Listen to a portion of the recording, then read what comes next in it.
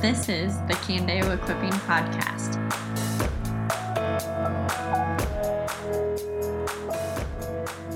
We'll go ahead and get started. I'm sure people, maybe, I don't know, probably won't trickle in. But yeah, so thanks so much for braving the weather. And this is like probably the only thing you came for, so we'll try not to make it stink. My name's Jake, and this is my wife, Sarah, and we've been married for 10 years.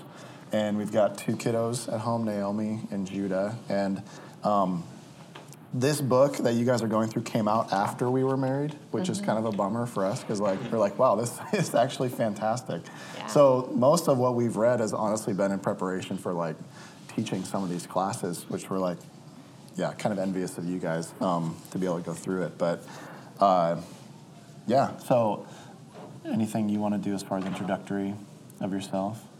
No, we both work on staff. I'm part-time women's lead here. So my role is just to get to know women and help women get better connected at Candeo, whether that's newcomers or emerging connection group leaders or just getting together with women who want to talk more about the Lord. And also I do all the women's Bible studies here too. So we're starting Jonah today, which I'm excited. Yeah. Oh, cool.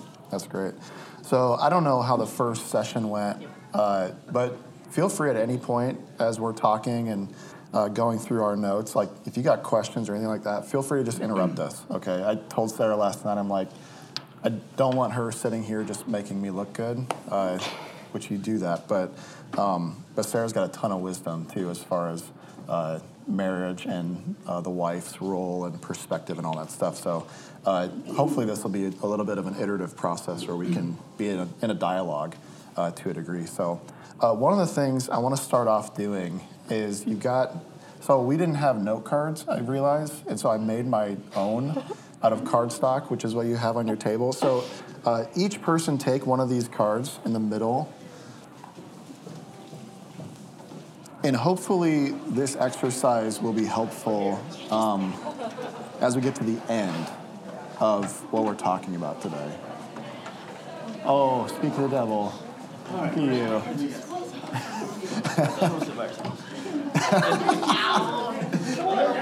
You got room? You got time? Yeah, come on. Granted, this is a troublemaker.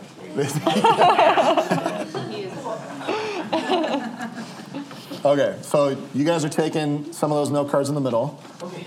That's what we're doing. You haven't missed anything. So today we're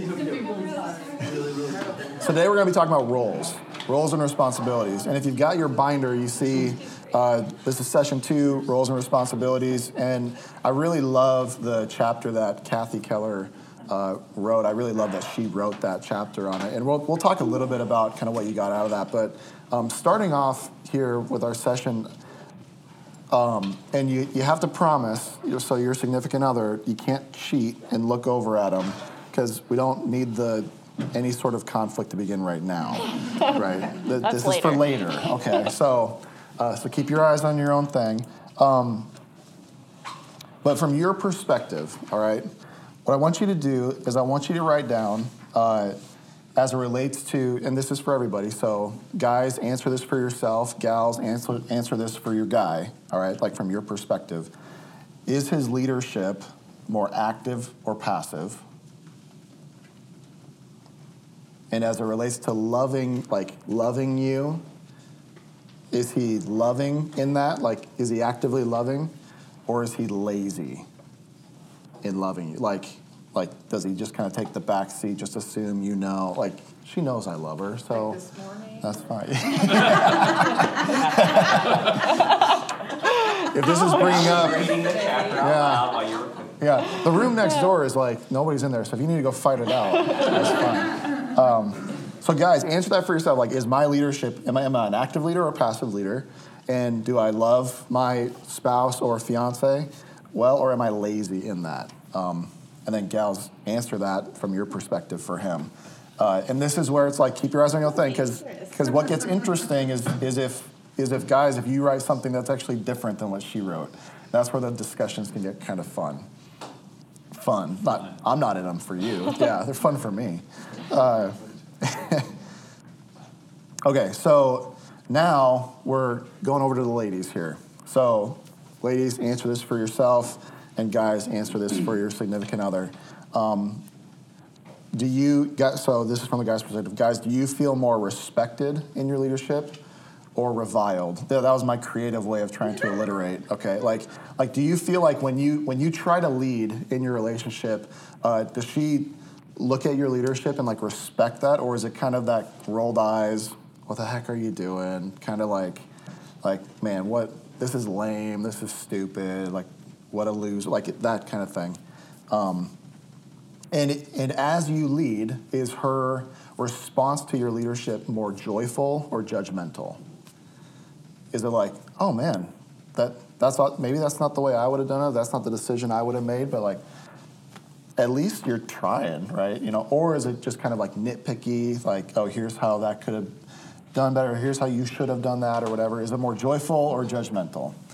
All right. And judgmental could also be like competing, like she's trying to like fight for that role.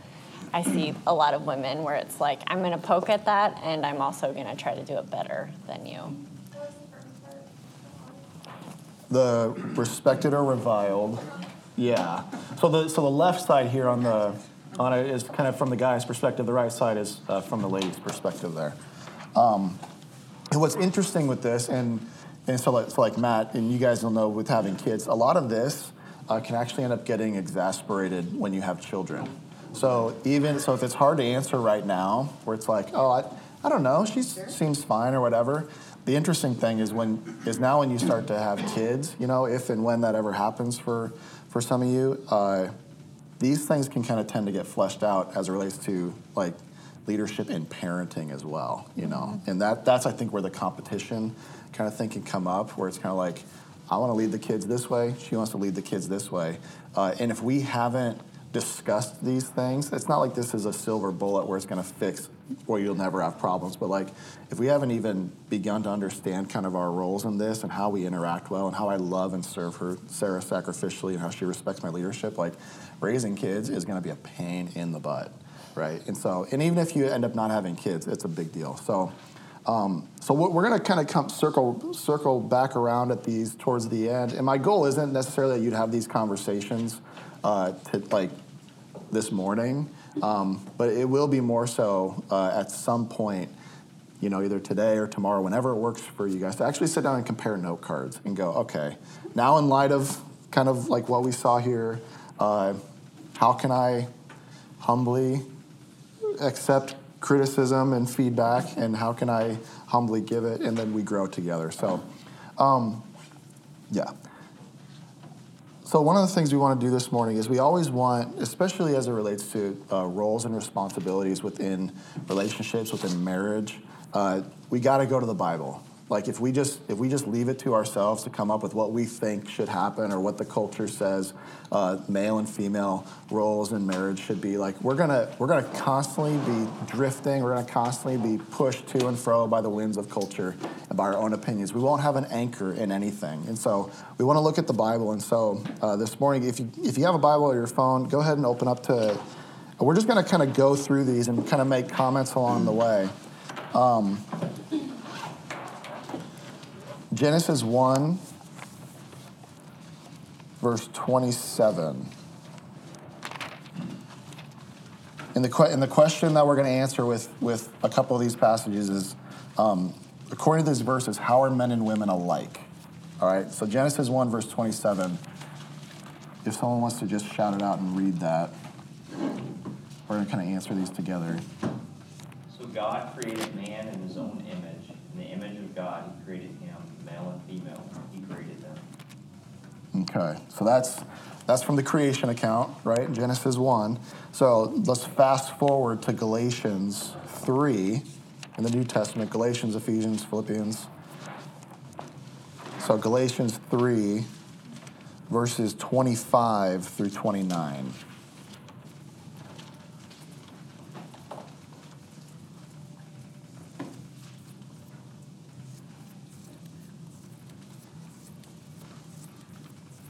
Go ahead and shout it out if you got it. 3:25 through 29. So in Christ Jesus, you are all children of God through faith. You said 25? Yeah. Now that this faith has come, we are no longer under a guardian. So in Christ Jesus, you are all children of God through faith. For all of you who were baptized into Christ have clothed yourself with Christ. There is neither Jew nor Gentile, neither slave nor free, nor is there male and female, for you are all one in Christ Jesus.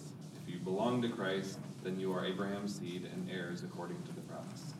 Awesome. So this Galatians text is something that a lot of people will point to try to say, okay, well, see right there, there's no distinction between genders. There are no roles or responsibilities within the relationship, because look, it says right there, like, there is no male nor female. We're all under Christ, stuff like that. Well, what we need to understand is that that's not in relation to our roles within our relationships. That's in relation to into the how would I say it? The availability of salvation.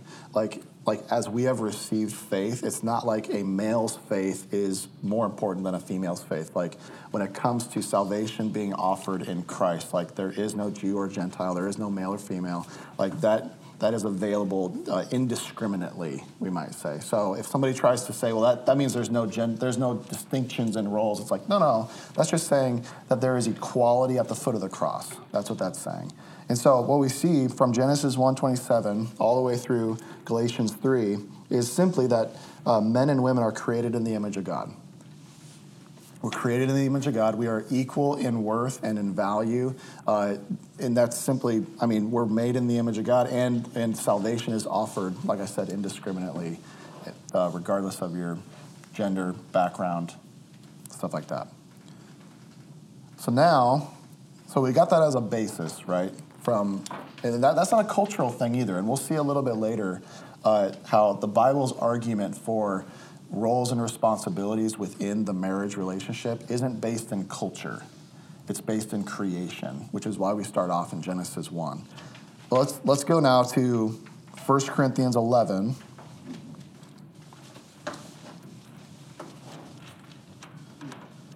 Verse 3.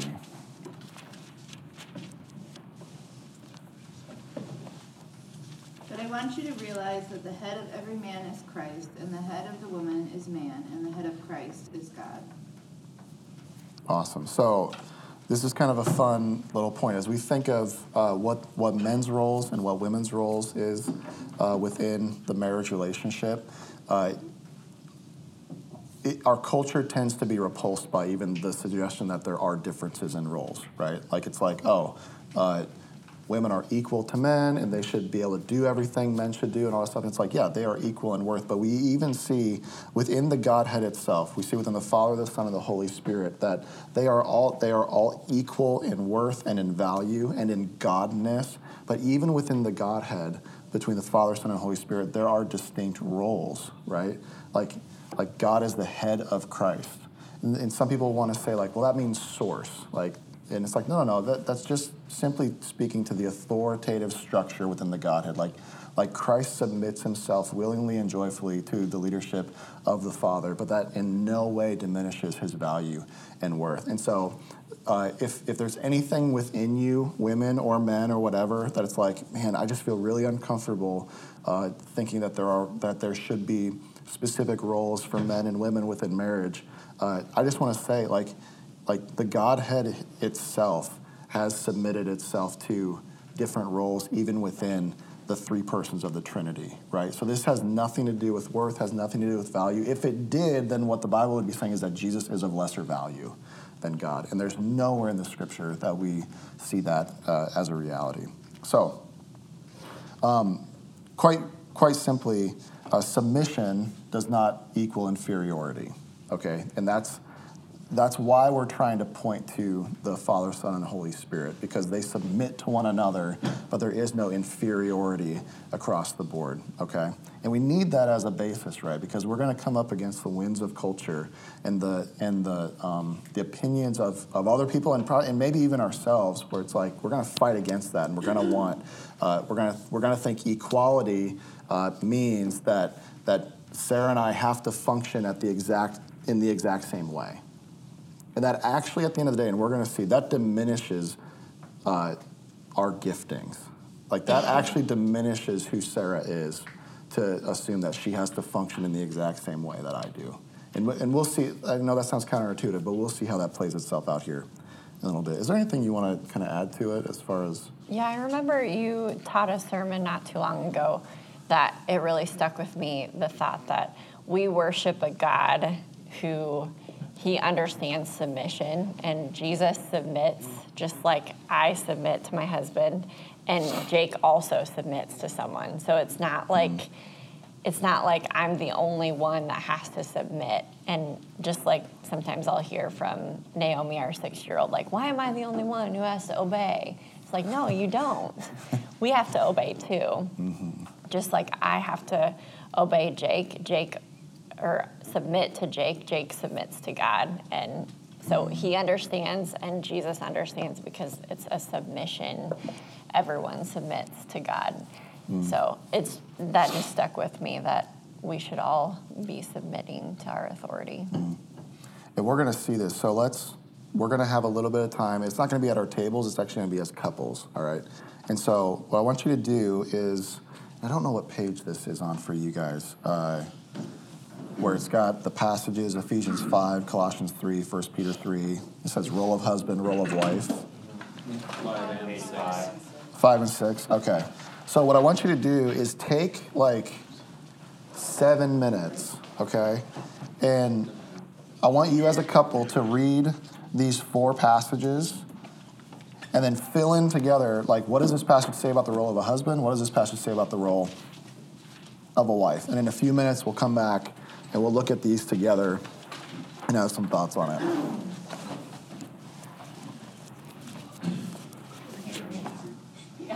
All right, so for the Ephesians 5, we'll start off role of the husband, according to Paul in Ephesians 5:22 through 33. What's the role of the husband, biblically? Love his wife as he loves himself. Anyone get anything different? Present her holy, cleansed, without blemish. Christ does the church. Also submit to his faith.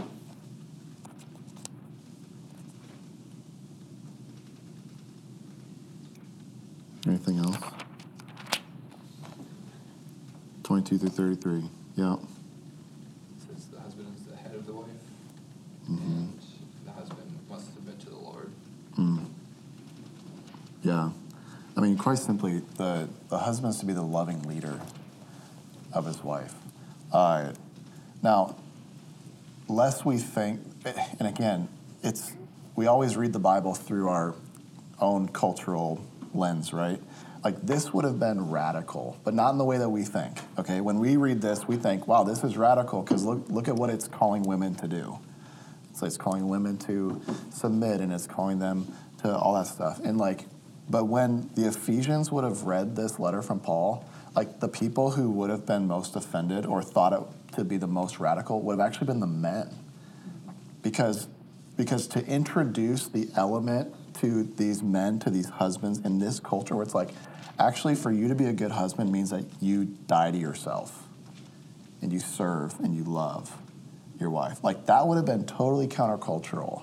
It was such an elevation of women, and if we could use this language, a diminishing of men, like, for the way that they would have heard this. And so lest we think like, wow, this seems really patriarchal or outdated or whatever, it's like, no, this was like radical to think that a man would be in the position of a loving leader of his wife and of his home.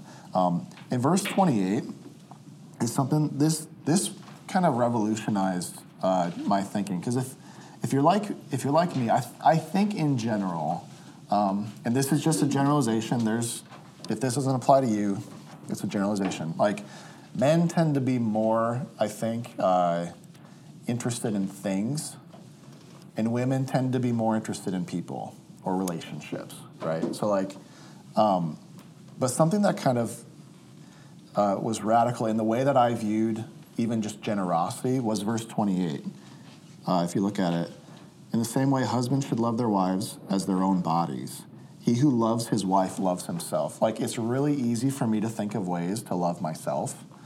And it's really easy for me to think of the things that I want to get, the things that I want to enjoy, the things that I want to do, the way that I want to spend my time, the way that I want to spend my money, all that stuff. Like, it's really easy for me to think of that. I mean, if you just asked me, I could probably make a list, right? And what Paul is saying here in Ephesians 5 is like, actually, guys, if you want to think of the best way to love yourself, because we're already hardwired to do it, to just straight up love myself, like the best thing you can do to love yourself is to love your wife. The most generous thing you can do for yourself is to be generous with your wife. That was the thing that was radical for me, because it's really easy for me to be generous with myself, right? To think, oh, I can save up for this, I can get this, all this stuff. It's like, wow.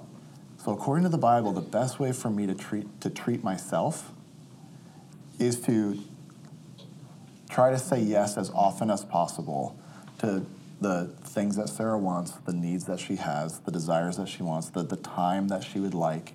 Like, that's the best way I can treat myself well. I mean, that is so radical to even think of, where it's like, when I say yes to Sarah buying those boots or that dress or whatever it is, it's like, that is the most generous thing I can do for myself, is to be sacrificially loving to my wife.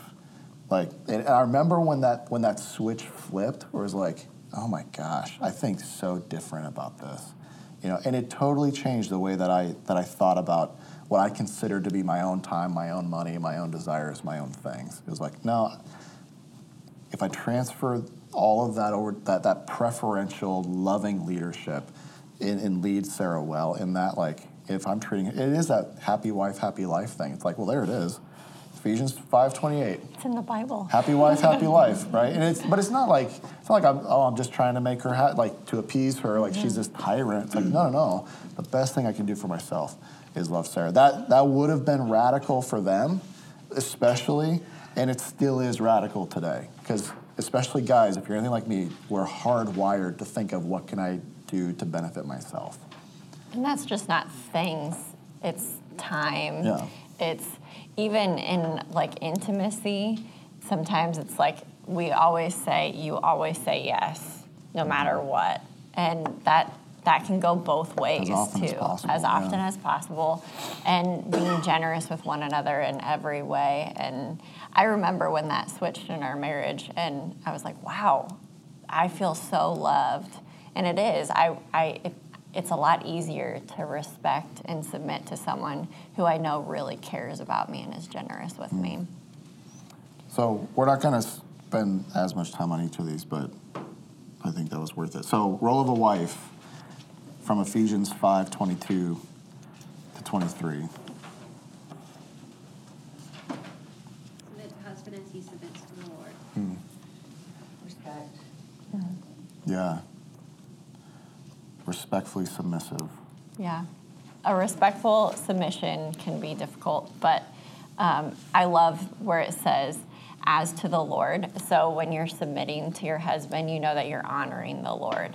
So if you have a good relationship with the Lord and you want to honor him and you want to make him happy, then that's how we can honor the Lord, is by submitting respectfully. And I love that respectful submission, not just submission, because it's easy to be like, sure, whatever you want.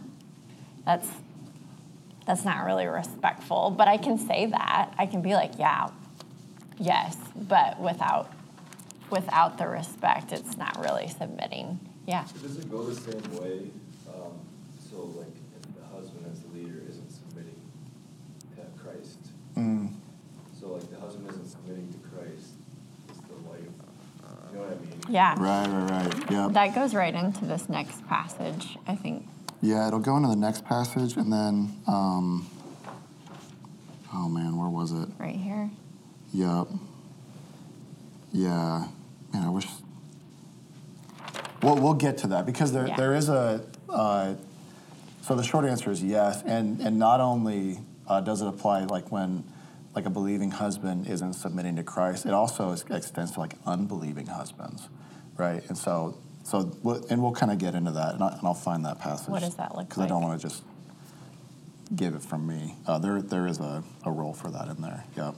One real quick comment, and this is what you put in there. I thought it was really good.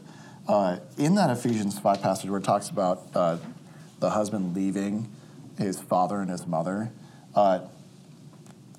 there's a way to love your wife as it relates to your in-laws. Okay, so like and we're not going to get all into that conversation right now, but it is like, yeah, you are becoming one together, and as much as you want to honor your parents, respect your parents, like you don't just blow them off, you don't just leave them free, like take care of your parents as they get older. Like there are clear things that we do as children to still honor our parents, even as we're married, right? But the primary relationship, like the primary focus and priority of relationship does shift from your parents to your spouse. And man, we've seen so many interesting situations where, and maybe you felt it or you can already anticipate it, where it's like, oh man, you really are marrying her family to a degree. But that doesn't mean that like now she's still like submitting to her dad, right? To her mom, or you to your, like if you're a mama's boy, like sorry, now your wife's man, right? And so that's in. Anyways, we'll put that aside. Colossians 3:18, role of the husband. 18 through 20, I guess. Lead with understanding, show compassion, and be gracious. Yeah. Role of the husband, and man, this keeps coming up. It's like, role of the husband, love your wife. And here's how that specifically looks. Verse 19, husbands, love your wives and do not be harsh with them. Maybe your translation says bitter. Literally what that means is sharp. Like, don't be sharp with your wife. Like, don't be sharp in your words.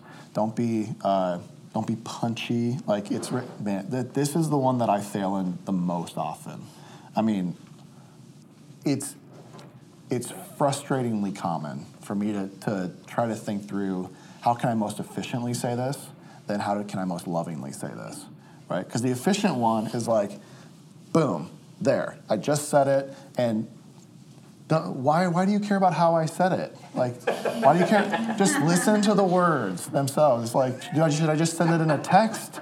You know, like maybe that might be like, because I can so detach the 180 other things that are revolving around my words, where it's like, but they're actually really sharp, and they're really quick, they're really punchy. They don't take into consideration how I could love my wife and how I say these things, right? That's a real thing, as much as I wish it wasn't. Like, I'm principled, not be like, oh, can we just take my words at face value? Sorry, no, we can't. And so, husbands, don't be sharp with your wives. Sharp, cynical, harsh, all those things. I used to think for the longest time, like, because my translation had the word bitter, where it was like, oh, well, don't hold a grudge. It's like, no, don't be sharp. Don't be pointy in the way that you talk to your wife. So, role of the wife. We're going to feel redundant here, but it's worth it. Your husband. Mm-hmm. And again, it says, as is fitting to the Lord. And last night I was curious, what does that mean, as is fitting? And it just, the Greek word means what is due the Lord. Like, what is due him, that's how we're to submit. And this passage specifically, I know we've talked about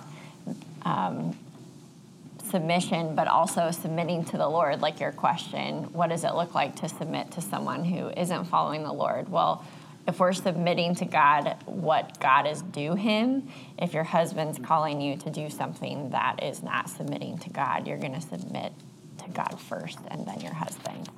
So that probably won't come up a lot, but it's something to remember. Is your first priority is to honor God. And if your husband's asking you to do something that's not honoring the Lord, then you're going to honor the Lord first. Yeah. So 1 Peter 3:7. This is a fun one, okay? But we'll tackle it. 1 Peter 3:7. Role of the husband. Live together, deep understanding, so that you're honoring her, so you can kind of display God's nature to everyone around you. Yeah. Be understanding. Be understanding. Likewise, husbands, live with your wives in an understanding way, showing honor to the woman as the weaker vessel. Again, thinking back to Ephesians 5, like showing honor to the woman, like again, this counter-cultural, otherworldly honor women, right? Like to us, we're like, well, yeah, well, they're like, it wasn't that way for that, so honor women. So what do we do with the weaker vessel thing? Okay, that's a big question where it's like, wait, are you saying that women aren't as competent? Are you saying that they're whatever? It's like, no, that's not at all what that is. And when we first went through this last year, I was like, dang, what in the world does that mean? Like, I want to know what that means. There's a lot of ways there's a lot of thoughts of how to interpret that. I really do think that it is a generalization, okay, that is specifically talking one, and this is going to feel like a cop-out. I really did wrestle with this, where it's like, okay, in general, women are weaker physically. Again, in general. Some of you might be stronger than your guy. Great, more power to you. I'm obviously not. Keep working out. Like, that's great, But in general, it's like men, don't use even like your physical presence in some sort of imposing, intimidating way. And then also going back to the Colossians 3:18 through 20. Once again, in general, women tend to be more emotionally sensitive, right? Now, weaker, sure, we can use that language, but it's like guys, be gentle and understanding with your wives. Like, this is not in any way meant to like as some kind of like backhanded towards like, well, they're just incompetent, so you just got to deal with it. It's like, no. This isn't to be a commentary on the weakness of women as much as it is to call men to be gentle and understanding with their wives. Like that's what that means in general. So. Role of the wife from 1 Peter 3:7. We kind of cheated. We backed up to before that, and like in verse 4, it talks about having a gentle and quiet spirit. Yeah, I remember growing up, my dad talking to me about this passage and what does it look like to be a strong woman of the Lord and also be gentle and quiet. And when it talks about the weaker vessel, he explained it to me really well. And just, when you have a child and you have something that's like precious on the mantle, and it's like, be gentle with it. It's not because it's like an inferior thing. It's more of, it's actually really special. It's a precious thing. It's a precious thing. Be gentle with it. So you don't see weaker vessel as like it's trash. It's more like, no, be gentle with it because it's a special thing. Plus, it's also implied in the paragraphs that we're supposed to actively, both parties are supposed to actively develop a partnership. Yeah. Okay. We got Both heirs. Yeah. I mean, we're not going to separate rooms in the kingdom. There. No, I mean, Yeah. like, there's Seriously. Yeah. Which man, it's so beautiful how this unpacks, because you think of heirs, when they would have thought that, they would have thought, oh, firstborn son, right? So to include, let's just for sake of the illustration, like to include the sister in the inheritance, that would have made no sense. They're like, wait, what? Like, she gets an inheritance too? Like, just like me? Like, there really is an equalizing force under the gospel as it relates to like as even though there are specific roles and responsibilities that we're given by God and how we function, like it's all under the banner of like we are co-heirs with Christ. We are brothers and sisters in Christ, right? It's like I told Judah, what was it, this morning? They're playing on the bed and Judah hits his sister or whatever. It's like, I don't let that go. I don't let it go. Two, I think I actually treat it more severely than if Naomi would have hit him. Because it's like, bud, your role as her brother is to love and protect your sister. That's your role. Like if Naomi hits him, yeah, I don't want her to hit his sister, but like I want Judah to understand his role, and just in relation to women in general. But as he grows up to maybe be a husband and a father someday, where it's like, dude, your role is to die for for the woman in your life.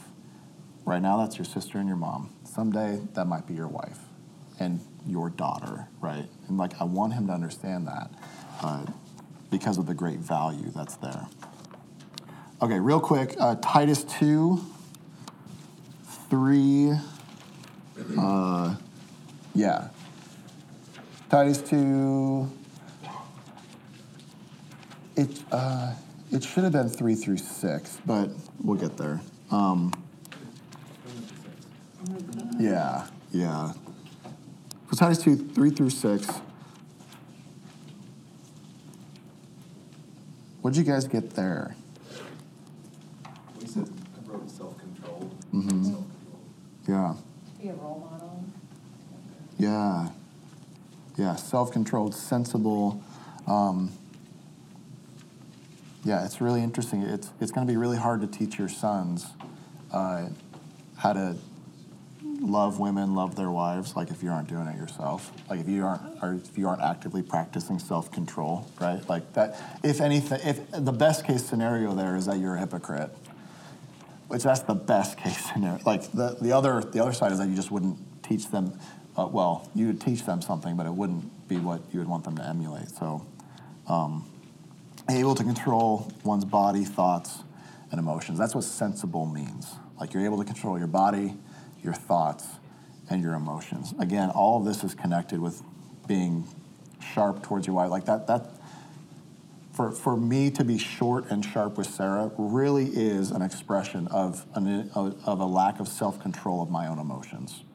That's what that is, like at a root level, right? So, role of the wife, Titus 2.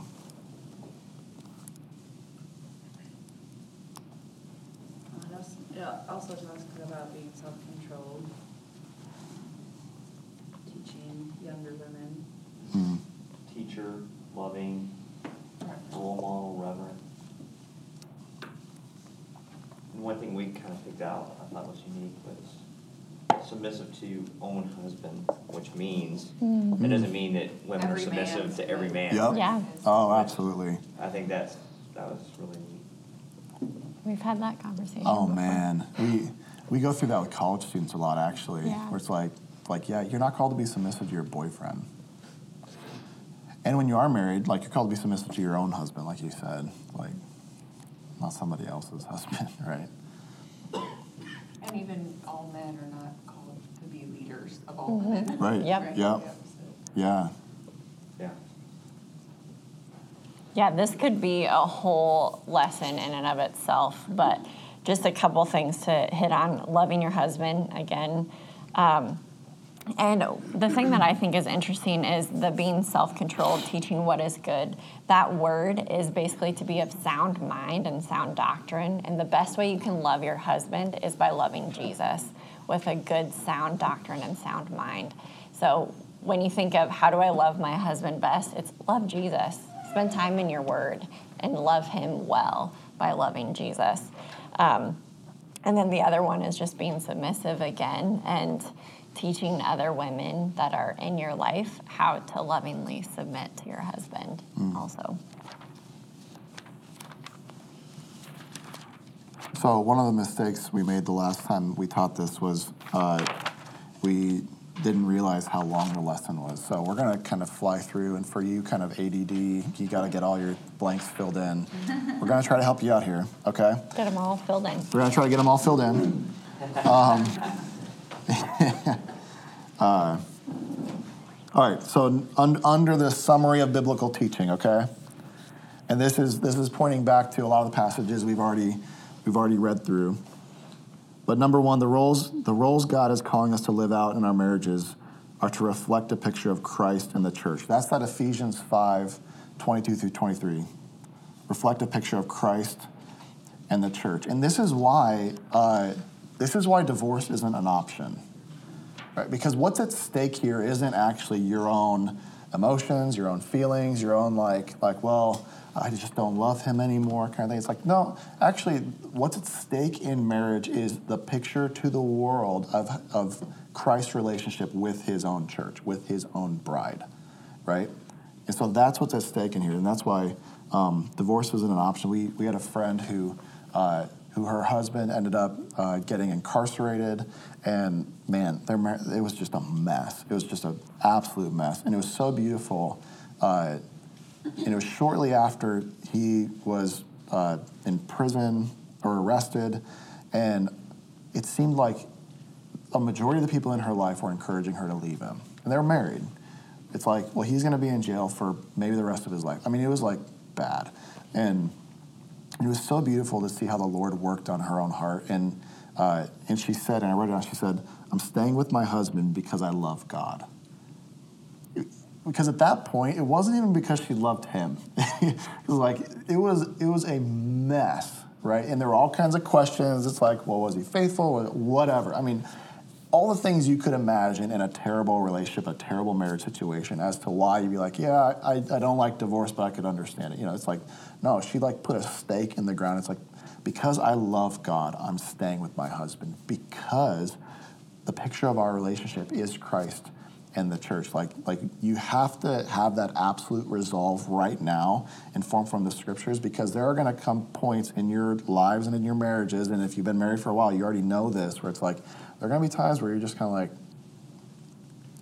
I'm loving you because I love God, right? Like, marriage is a hard thing, but it's a beautiful thing because it portrays Christ and his church. Number 2. Man, I said we were going to fly. I lied. Particular roles and responsibilities do not reflect value, but instead reflect purpose and order. Particular roles and responsibilities do not reflect value, but instead reflect purpose and order. Value was established at creation. That's at Genesis 1:27. And validated in the gospel. Value was established at creation and validated in the gospel. And so here's the bummer, is that I forgot to bring my guitar, because the way that I try to illustrate this, what we're talking about when we're talking about different in roles, equal in value, that's what's called a complementarian framework, right? Like the husband and the wife complement each other in our roles and our giftings and our responsibility. It's kind of like you got a cog, right? You gotta. The differing aspects fit together. Like, it makes it whole. It makes it work, you know. And I play guitar, so I thought of it at like a guitar where it's like, I can play like a G note, like just one note. And this is where I wish I would have brought my guitar. I can play a G on the 3rd fret. I can play a G note on the 10th fret. I can play a G note on the 12th fret. I can play it on the low E string, on the low B string, on the high E string. It all sounds like E or G. And it's just like, yeah, that's a G note. Great. But none of you would want to hear a song where I'm just playing G, the note, right? It's incredibly boring. It's incredibly redundant. I could even go all up and down the neck and play G in 8 different ways, the note, and you'd go, you'd be waiting for it to end. Like, you wouldn't want to hear any more of it. But the beautiful thing, and this is reflected in music, hopefully the analogy still stands here, where it's like, the way that there's a difference between a G note and a G chord. Because the note is individual, right? The chord is where you've got a bunch of different notes coming together to make, it's still a G chord. It has G at its root, but it's got B, it's got D, it's got another B, it's got another G at the high. Like, it's got different notes within this G chord, which makes it beautiful, right? But what happens when we don't recognize the differences in our roles is essentially what we're trying to do, is we're trying to play a song and we're playing the same notes. Like, I'm playing the low G because my voice is deeper. She's playing the high G because her voice is higher. We're just playing Gs, and we're just trying to be equal and across the board. And it's like that actually is a diminishing of who Sarah is, because she's gifted in ways that are different than me. And God has given her a different role than me for very specific reasons. And so when I play a G and she plays a B, like that's when it starts to get beautiful. Like that's when we start to fill each other out. And that's when we start to function within the way that we've been designed to function within our marriage, right? And again, I wish it's a way cooler illustration when you actually have the guitar. But yeah, like when husbands and wives try to play the same exact notes under the banner of equality, it's like you're actually diminishing the beauty of what God intended marriage to be, because he's created us differently with different roles. Okay. One thing I'll say real quick before we go on to number 3.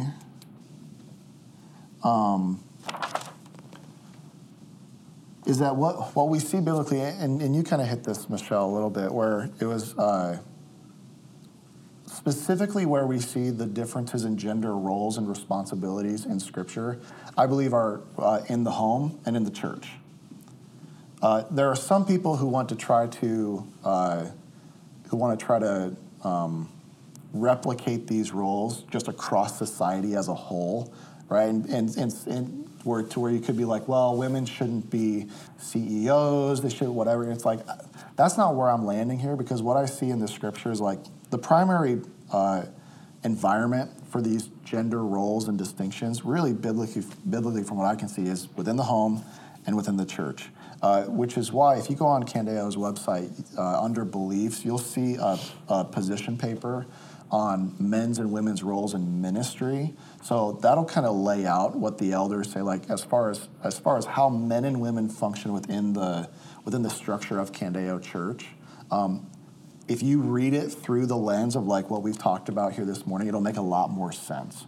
Because what we're trying to do as far as church leadership goes, and from what we see biblically, is like there are role distinctions between men and women within the church and within the home. And they actually look somewhat similar, right? And so you can go on the website and read that for yourself. But it actually is intended not to be limiting, but really freeing, to emphasize the gifts that both men and women have, both within the home and within the church. I just wanted to throw that out there because I'm really glad that we've got that paper on the website, because it really helps with a lot of this. Do you have anything to say? You're just sitting there. No, I think you're doing a great job. I think the paper, I'm really thankful that Candeo landed and actually wrote something, especially as a female in the church, and to be able to talk to other women. And I know that's a touchy subject, but just to encourage you from a female's perspective, when you read it, it is not limiting, and it's not, it's freeing, and it's freeing to see in the Bible, really, there's only 2 things that women shouldn't do, and everything else is free game. And it's free game for what we're gifted in and what God has gifted us in. And I had a conversation with someone, and they're like, well, Candeo's saying that women can't do this and women can't do this. But even as I was reflecting on that this morning, it's like, no, right now we have 26 women leading small groups of Bible studies throughout the Cedar Valley. We have 70 connection group leaders that are women in the church. We have almost every ministry we have women serving in. Almost half of our staff is women. So when you look at it that way, it's like, no, women can serve, and we are gifted by God to serve in many ways. So when you read it, it's not limiting, it's freeing to be able to use our gifts in the ways that God has created us. And I'm really encouraged by how Candeo is growing in that way and emphasizing women's gifts and how we can lead and support the church in a good, healthy way. All right, we're going to keep flying. Sorry. That was really good. Number 3, roles and responsibilities were ordained by God in creation before sin and apart from culture. Before sin and apart from culture.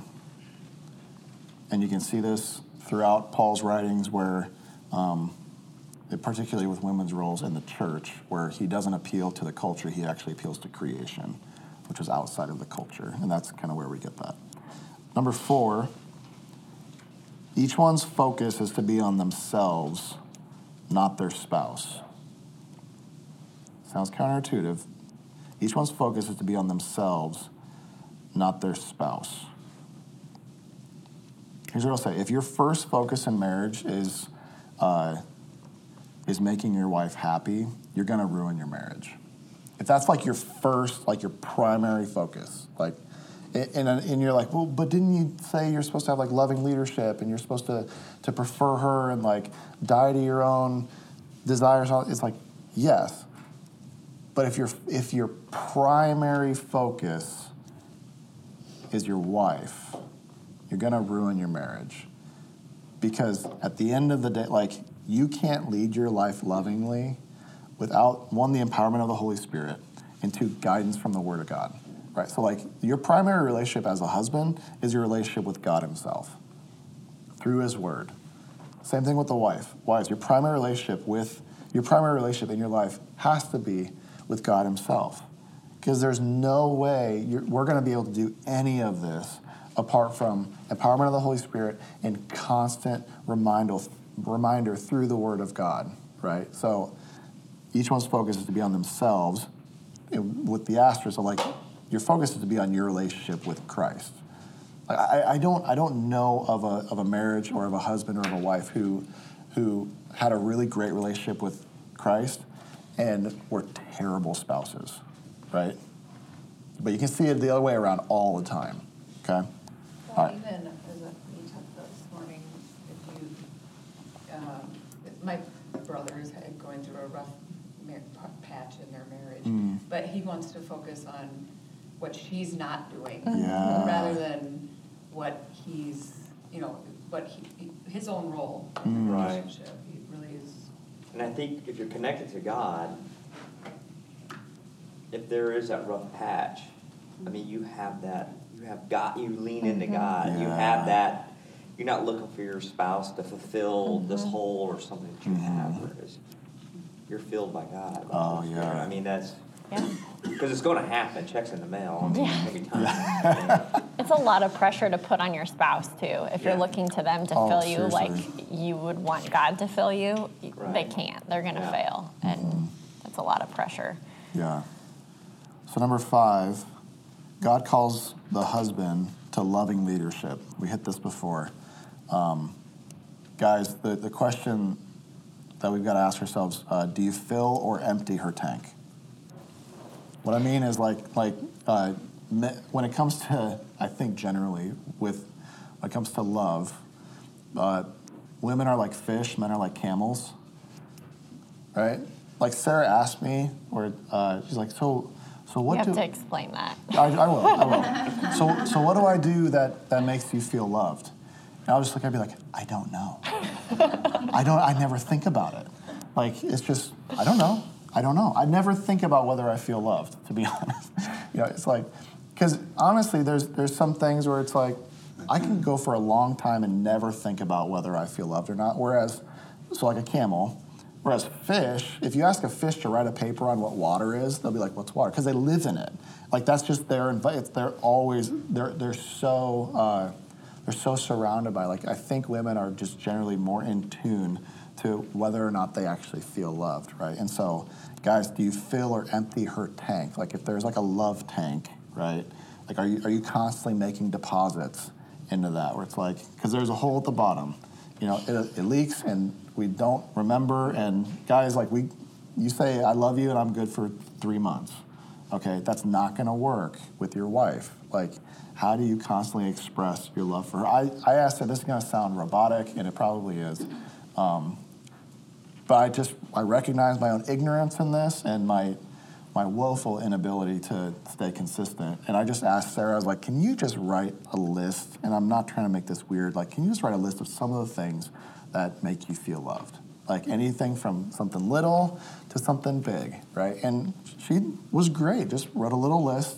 And for a while, I just kept it next to my side of the bed. Because I'm like, I just needed the visual reminder of, like, here's a few of the things that helps Sarah know that I love her. Like, give me a hug in the morning. I'm like, duh, that's an easy one. I can do that, Anywhere from, like a date night every once in a while would be great. It's like, awesome. It's not rocket science, right? And it is important to love each other the way they feel loved, because it's just wasted time if it's not. And there were arguments that happened where it was like, well, didn't you see da da da da da? And I'm like, you took out the trash, thanks, but that's not how I feel loved. But some people feel loved by acts of service, but I'm like, but you didn't give me a hug, or you didn't, whatever. So find out what loves each other and do that. Don't do what you think is loving. Ask them, and they'll tell you. That's where because garbage wasn't on the list. And as women, not, understanding, like, you don't know, probably. Like, instead of later feeling like, why don't you know all these things? Like you said, you don't have any reason to know sometimes. Yeah, because it's like, we kind of just go through life in our little waffle brain. Everything's got a place. They don't touch, Yeah, that's awesome. Love language, there's quizzes out there. Yes. Yeah. Yeah, that is helpful. And it does man. change, too. So don't think that if you know, what your spouse needs 10 years ago, that's the same thing now. It's a great conversation. I think it's 5 Love Languages. Gary Chapman, I think is his name. That's a great book if you haven't read it. So number 6, number 5, God calls the husband to loving leadership. Number 6, God calls the wife to respectful submission. And again, we're beating a drum here, but do you have anything you want to add to that? Yeah, something helpful that just recently, I don't remember who told me this, but it's been helpful. Do everything you can to set your husband up for success. So when you're respecting him, when you're submitting to him, make it your goal to set him up to succeed. Don't be like, well, try to lead me, have fun with this. Set him up for success and help him succeed. Maybe he's not leading the family well in family devotions. Instead of just like nagging him and saying like, why don't you ever do this? You don't ever do this. Like, help him. Just be like, hey, here's the Bible. Do you want to read tonight? Or like, is that what you're doing? Just help him succeed. Don't be the one that's always nagging him. Because our words are some of the most powerful words in our husbands' lives. So we can say one thing and we can tear him down for months. Or we can say one thing and we can put wind in those sails and he can sail for weeks just with the encouragement that we've given him. Yeah, and just a little insight for you gals. One of the scariest things for a husband is that his wife would roll his eyes at him when he's trying to lead.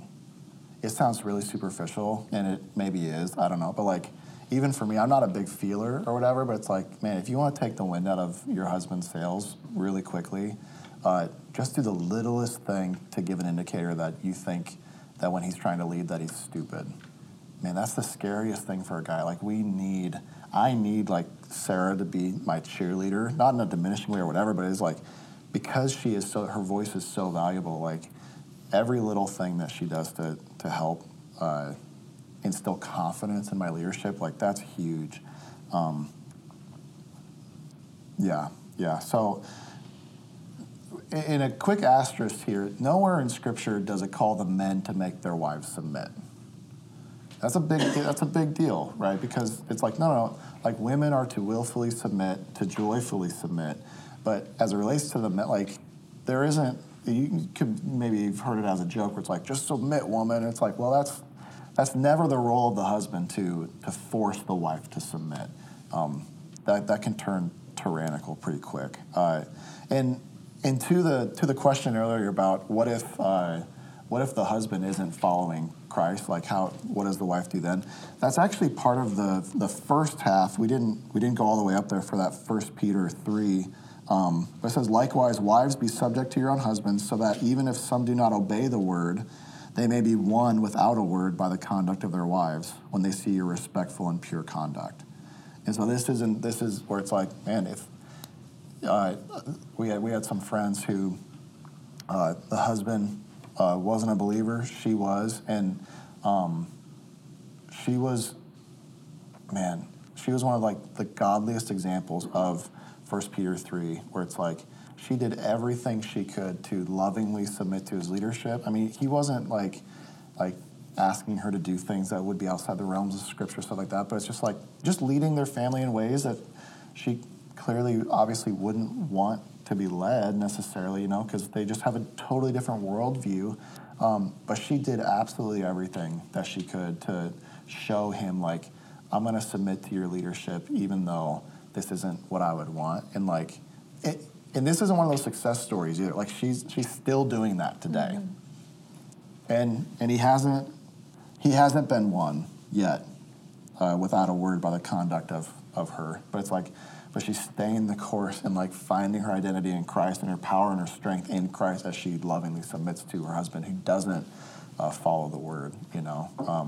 I think we could get into what about situations of abuse and stuff like that. Like, in my mind, that's I would have a different answer in certain respects for some of that stuff, but we'll leave that for now. But so God calls a wife to respectful submission.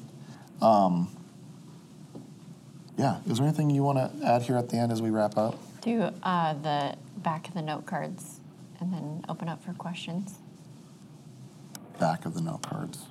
Sorry. Asking people to assess one another. Yeah, so, and like I said earlier, you're not going to be able to have the conversation like right now. Maybe you will on the way out. That'd be fun. Take some time to debrief on your note cards, all right? And if there's anything in light of kind of what we've talked about this morning that you want to kind of put an addendum to or add or whatever, that'll be awesome. A few things as it relates to roles and responsibilities. If you really are kind of struggling with, I just don't know if that complementarian view makes sense, or how do I think through that? A couple of resources that are helpful. One it's called Biblical Manhood and Womanhood.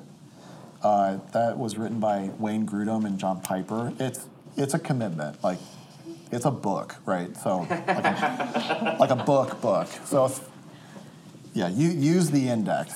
That'll help you a lot.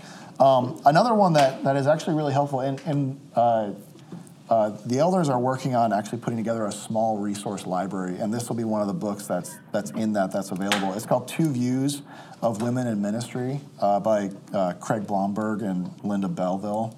And it lays out two totally opposing views as it relates to complementarianism and egalitarianism, which would be the other view.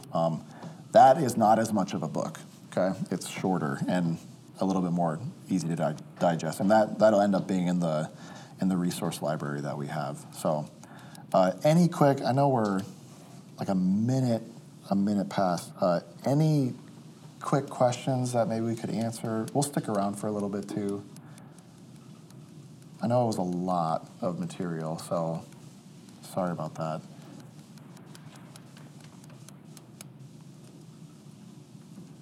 Okay, well, we'll stick around. Next week, read chapter 4. And next week is on, I believe, communication.